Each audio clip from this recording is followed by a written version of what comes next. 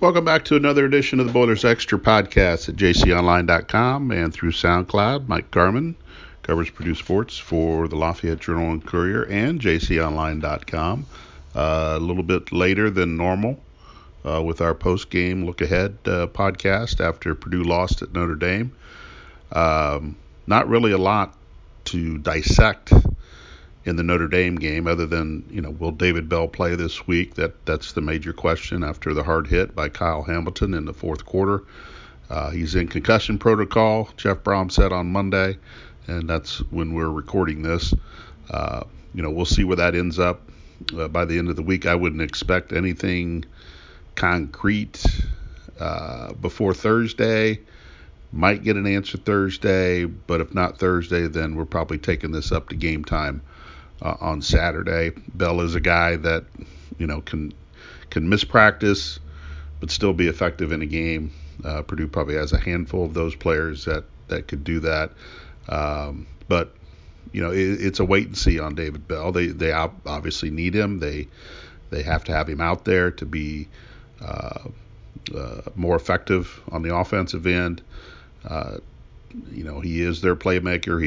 He is their guy that will make the big plays for them in the passing game. And the other thing that complicates matters a little bit is that Mershawn Rice is now out for an extended period of time with a foot injury. So you've taken away potentially David Bell.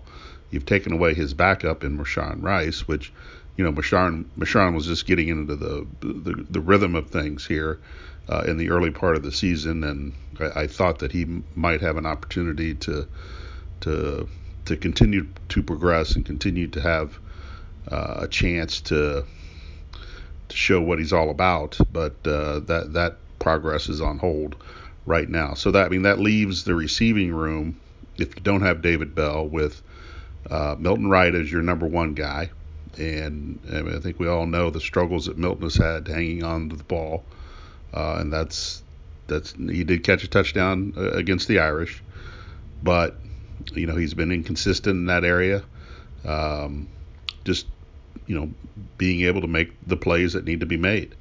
And then you go with Brock Thompson, the transfer from Marshall, as probably your second wide receiver on the perimeter.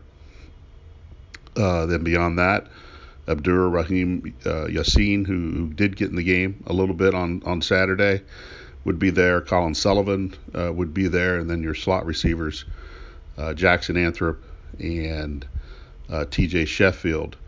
So Purdue, which was a deep receiving core during training camp, all of a sudden doesn't seem as deep. And when you take away David Bell, which one of those guys is the defense going to pay attention to the most, or do they just play, straight up? You can press man those guys. You don't need to have much help, or is there a Milton Wright that you're going to shade a little bit toward?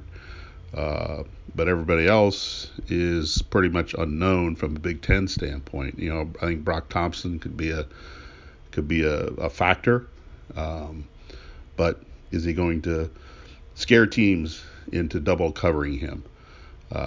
So a lot of questions now about the week going in, about the offense. The offense, against Notre Dame, did struggle, and I think a lot of that just had to do with who they were playing. Notre Dame's front seven is pretty good. They got a guy in the back half too that's pretty good, in Kyle Hamilton. But Purdue did get a couple of runs from King Doerue that were effective, but it goes back to what the emphasis was in the off season, is that getting short yardage situation. I know there were a couple of times where Purdue got 8 yards on first down or 9 yards on first down, and then did not end up getting the first down because they could not convert. They could not execute in short yardage situations. They ended up losing yardage. And then you go back to the fourth down play in the first quarter, when Purdue's up 3-0 and they go for it at their own, I believe, 34-yard line, or Notre Dame's 34-yard line, and they run a sweep to Milton Wright. Well, Kyle Hamilton just comes in and blows up the play. Purdue loses a yard, and that's a missed opportunity. Then Notre Dame takes that possession and goes down and scores a touchdown to go up 7-3. So that's a potential 14-point swing there. Purdue, they convert the fourth down. Maybe they get in the end zone. It's 10-0. You got a little bit more control of the game at that point. But those short yardage situations are rearing up again against good teams, against really good teams like Notre Dame. Now, you're not going to see the level of Notre Dame in every Big Ten game, but Saturday's game at Notre Dame is what probably Big Ten games are going to be like for Purdue, where the offense is going to have to make some plays. You're going to have to go over the top, which they didn't do a whole lot Saturday. And you're going to need your defense to keep you in the game, which I think Purdue's defense did do that for the most part Saturday until the 51-yard touchdown run by Kyren Williams kind of sealed everything late in the game. But, that's just how it's going to be. And your offensive line is not going to be any different. You just can't pull somebody off the practice squad and put them in there. The six that are playing are going to be the six that play for the rest of the season unless there's an injury.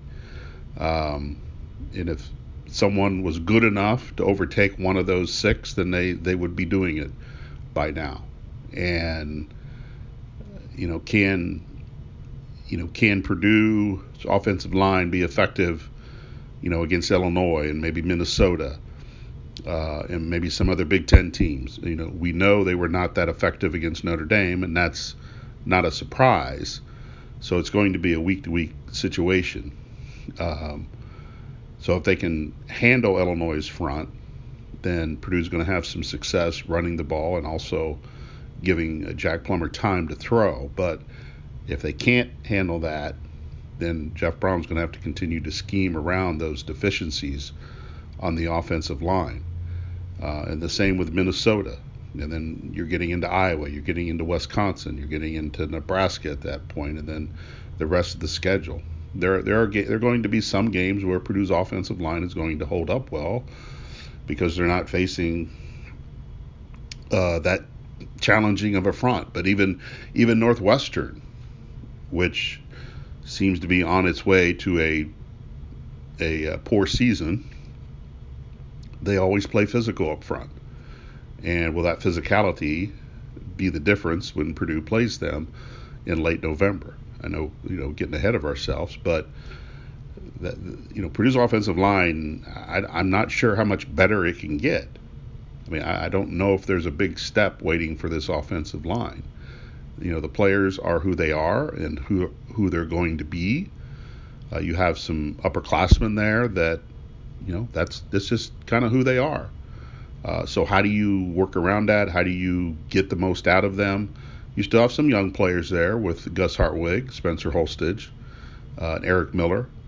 But it's imperative that, those three guys along with Cam Craig take a big step forward and start to see some improvement there. Who's the one guy that you can run behind when you need a third and one or a fourth and one? Well, we saw that they went to the outside, so they were not going to go up the middle in that situation. But the offensive line just has to be able to perform in those short yardage situations and protect the quarterback. And this is going to be a season-long issue. It's just not going to change overnight.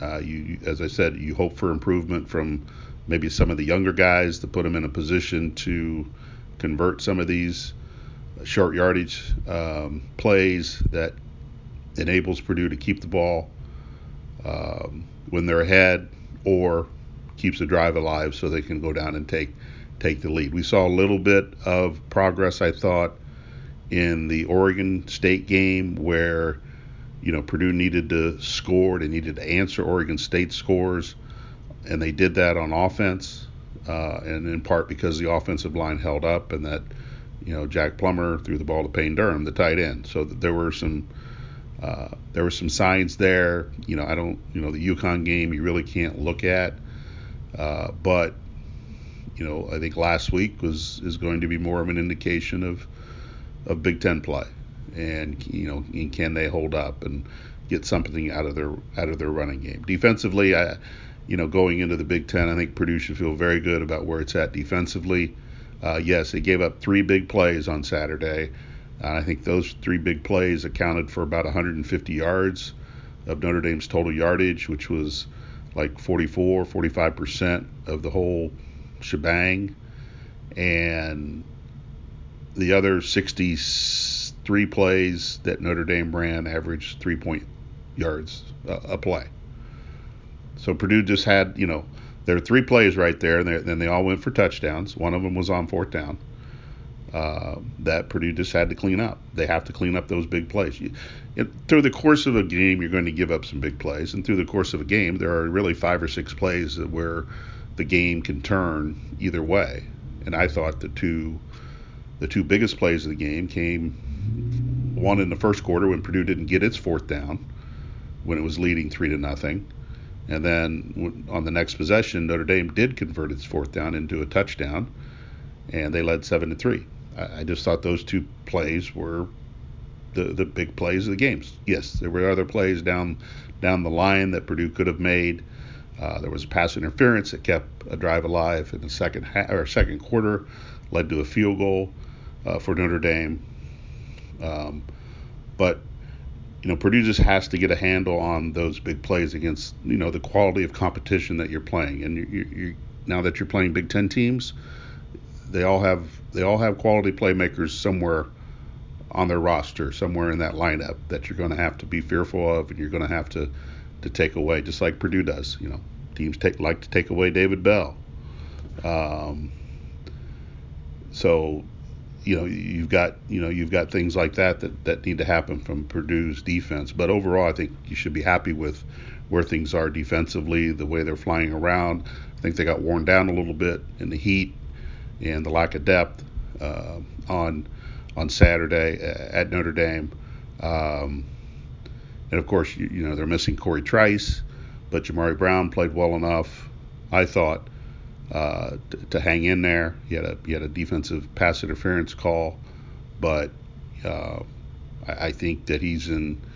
I think Jamari Brown probably is going to get better just with time and more practice, as Trice is out for, Jeff Brom said today, probably 2 to 4 more weeks with an ankle injury, and we'll kind of see where that goes. Cam Allen has done some work at cornerback.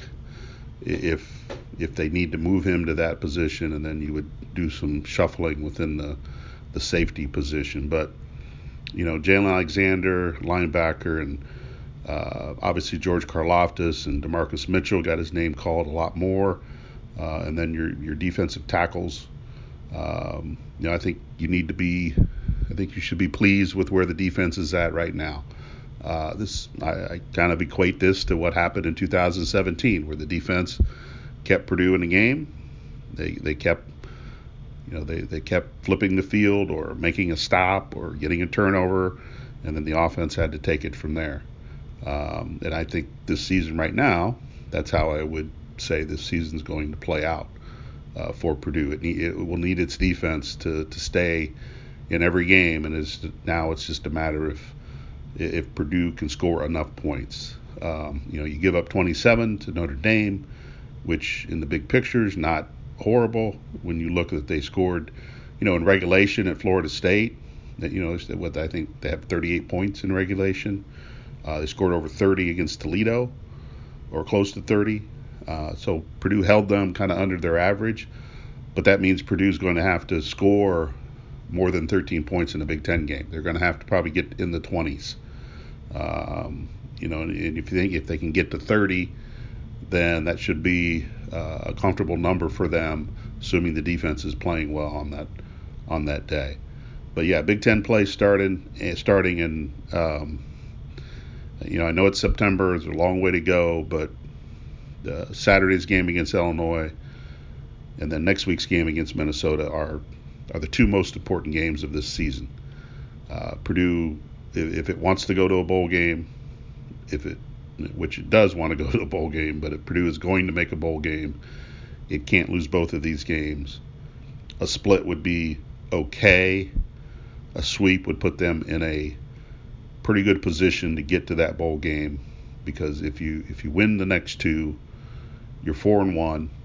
You need two more wins. You've built yourself a little bit of a cushion with what you have coming in the second half of the schedule, and things are going to change, and perceptions are going to change about what you're facing there in the second half, and they've already changed. Like with Michigan State, they're 3-0, coming off a win against Miami. Before the season started, that looked like a game that was a winnable game for Purdue. Doesn't mean it's not going to be in the 1st of November, but perceptions change, things change. Right now, that would probably be a very difficult game for Purdue based on how physical Michigan State has played through the first 3 games. But it's imperative that Purdue win these next two, excuse me, and then